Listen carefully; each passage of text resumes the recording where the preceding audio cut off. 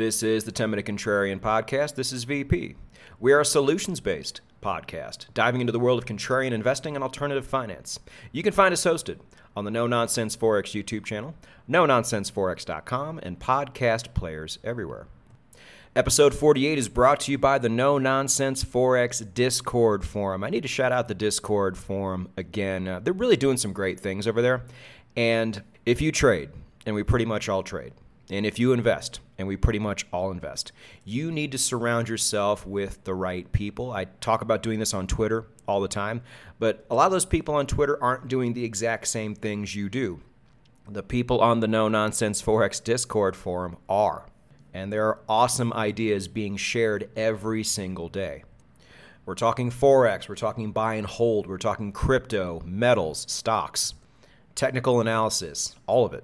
As time goes on, you need to surround yourself with people who are on your team. This is going to become increasingly more and more important down the road. So just do it now. Go to NoNonsenseForex.com, click on the FAQs. The link is going to be right there. Sign up, dive in. I'll see you there. It is the 10-Minute Contrarian Podcast, and you saw the title. You know what this is going to be about. But to start off, I want to put things into perspective a little bit. Now, this is a bit hard to do without video. It's all audio. So what I want you to do is imagine a spectrum that's just a horizontal line, nothing more, with two ends.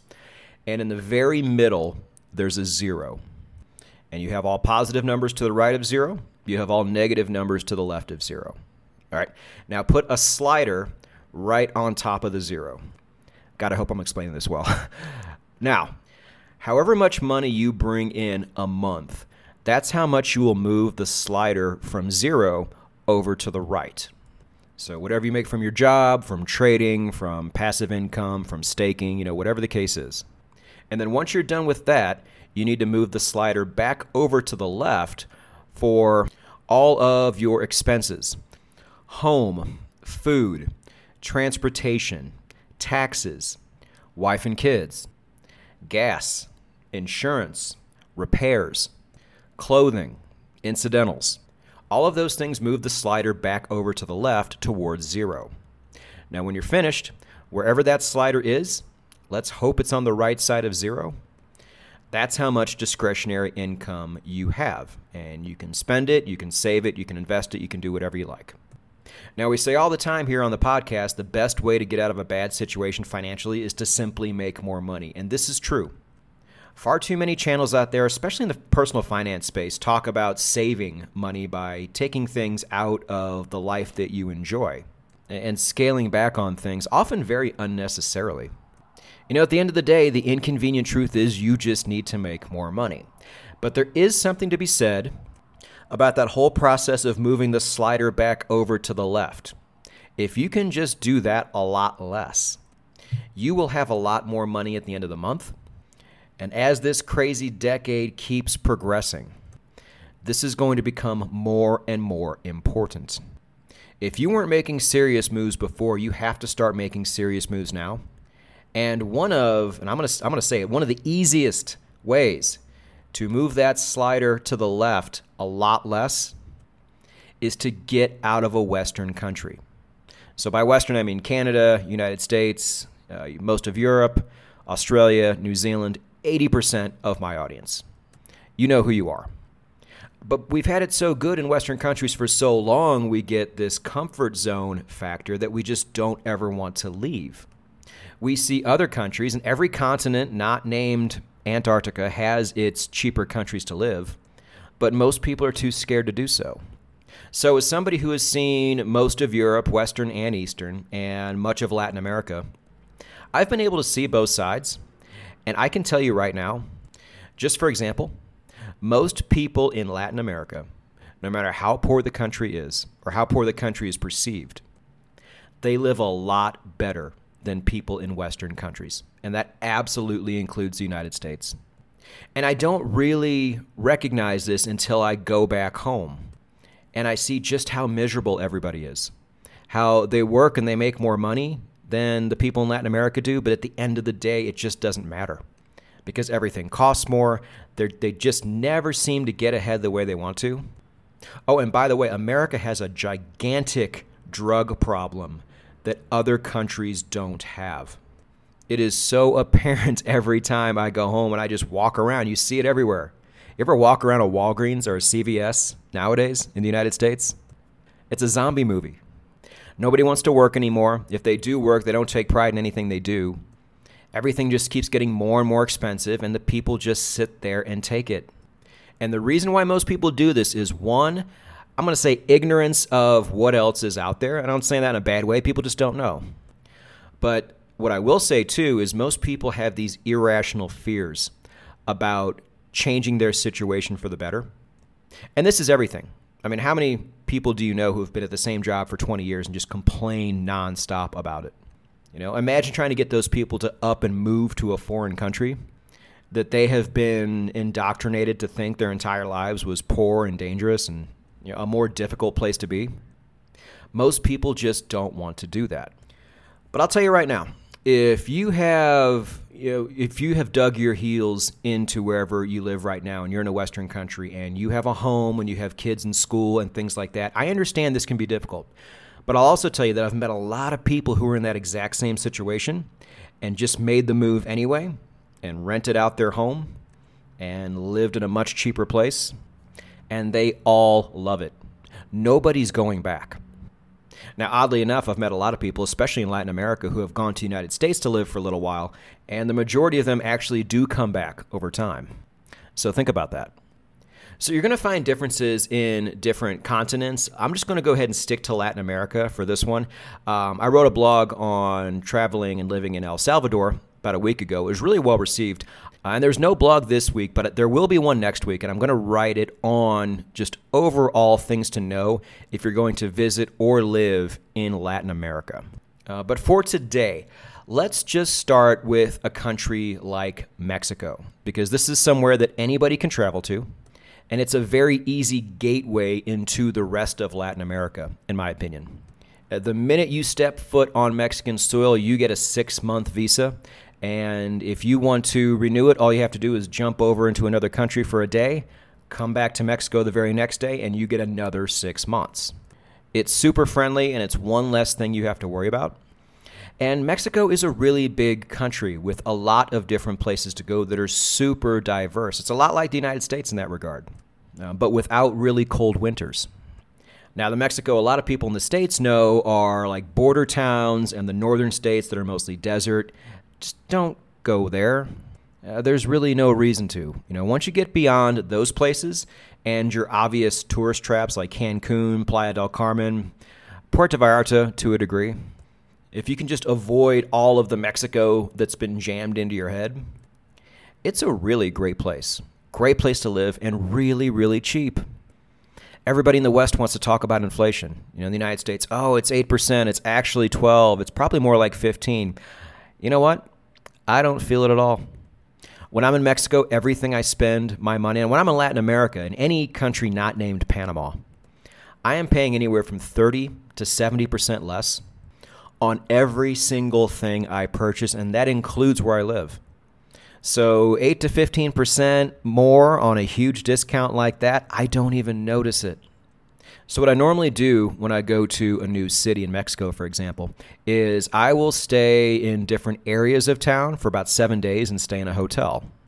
If you go to any Latin American city, not in Panama right now, on Google Maps, type in hotels, you will see just how cheap some really nice hotels can be per night. We're talking like $30 to $40 a night for a full-service hotel with Wi-Fi, free breakfast, amenities, all that. In the United States, if you see a hotel room for $30 or $40, it is a drug hotel. It almost never isn't. You know, you just can't do that anymore. Yeah, so I do that, and then I look for a place for a month once I find an area that I like. Because online you get often really big discounts if you pay for 30 days. So I will get a place that has everything I need for anywhere from $500 to $1,000 a month. Now I compare this to the one-bedroom apartment I was living in Las Vegas, which is actually a very reasonable priced city. But I was paying $1,250 a month, and that was before bills. You know, when you live in these places in Mexico, you don't pay bills. They pay bills. Unless you're getting a legit apartment. And once you get a legit apartment, it's even cheaper than it is if you go month by month. It's so good. And then I usually try to find areas that has everything I need right around me so I can just walk because I love walking. But if I ever need to go anywhere else, I can call Uber and I will have an Uber to my door in less than 5 minutes, and it will cost me anywhere from $2 to $5 depending on what time of day it is, and that's it. And I could probably spend less if I want to take a bus or a subway, but there's no need when Ubers are that cheap. I actually recorded my transportation costs one month, and it was $67 for the month.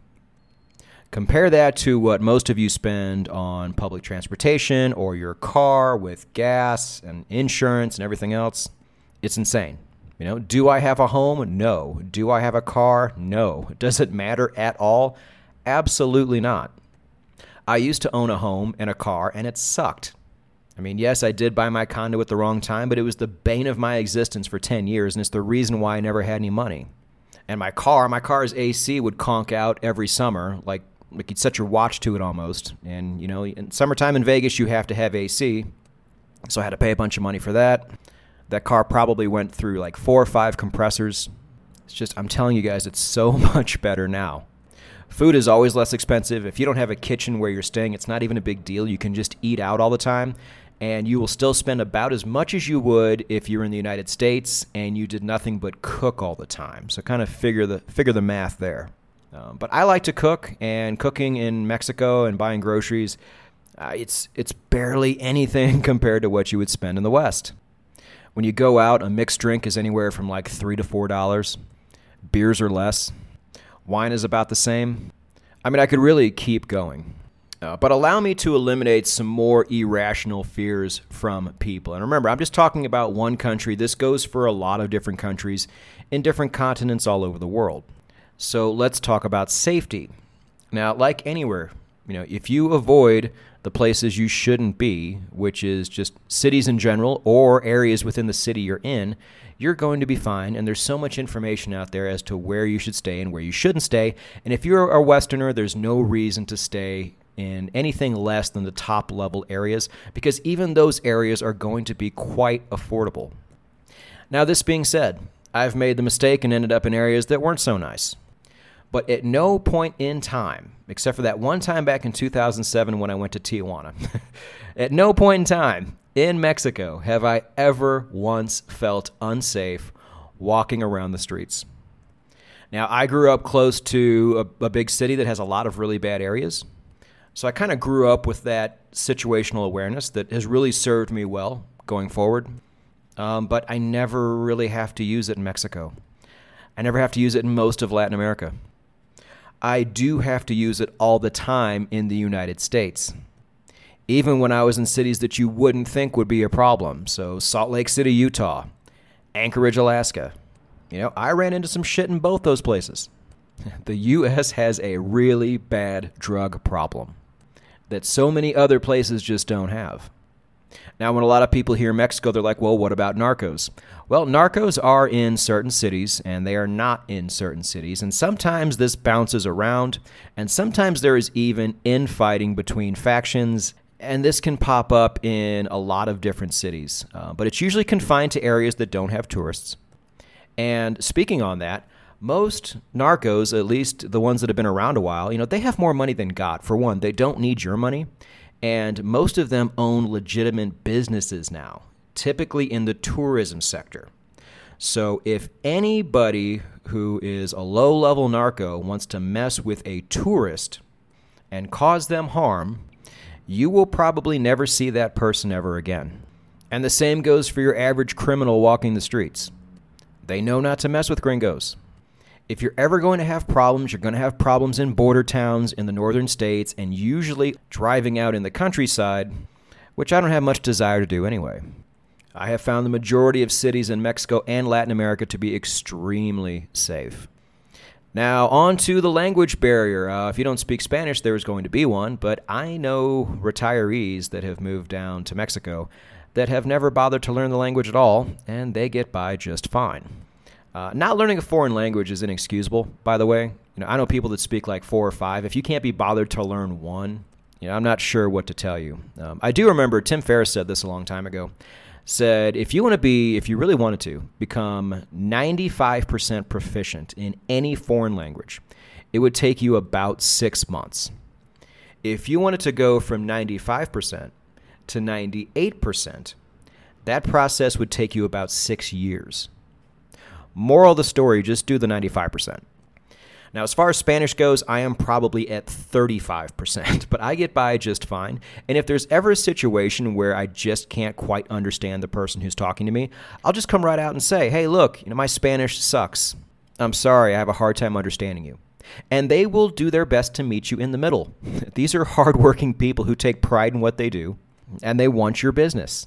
So I do recommend you learn the language to a certain degree of proficiency, but you will have more than enough time to do that. Now, everybody out there has a different situation. I understand that, especially with your job. I will say the world is getting a lot more remote now. If you can find a way to do your job remotely in any capacity, you should already be trying to do that. But if you have a job right now, or if you make your money by trading or investing or programming or content creation, whatever it is, if you don't have to be in an office at any point in time and you can be remote, I don't understand what you're doing living in a Western country right now, as expensive as it's getting. If it's the quality of life is going up at the same rate, that's fine, but it's not. The cost is going up and the quality of life is going down all across the Western world. You just have to be bold, make moves, and execute. And here's the punchline. If it doesn't work out for whatever reason, you can always go back.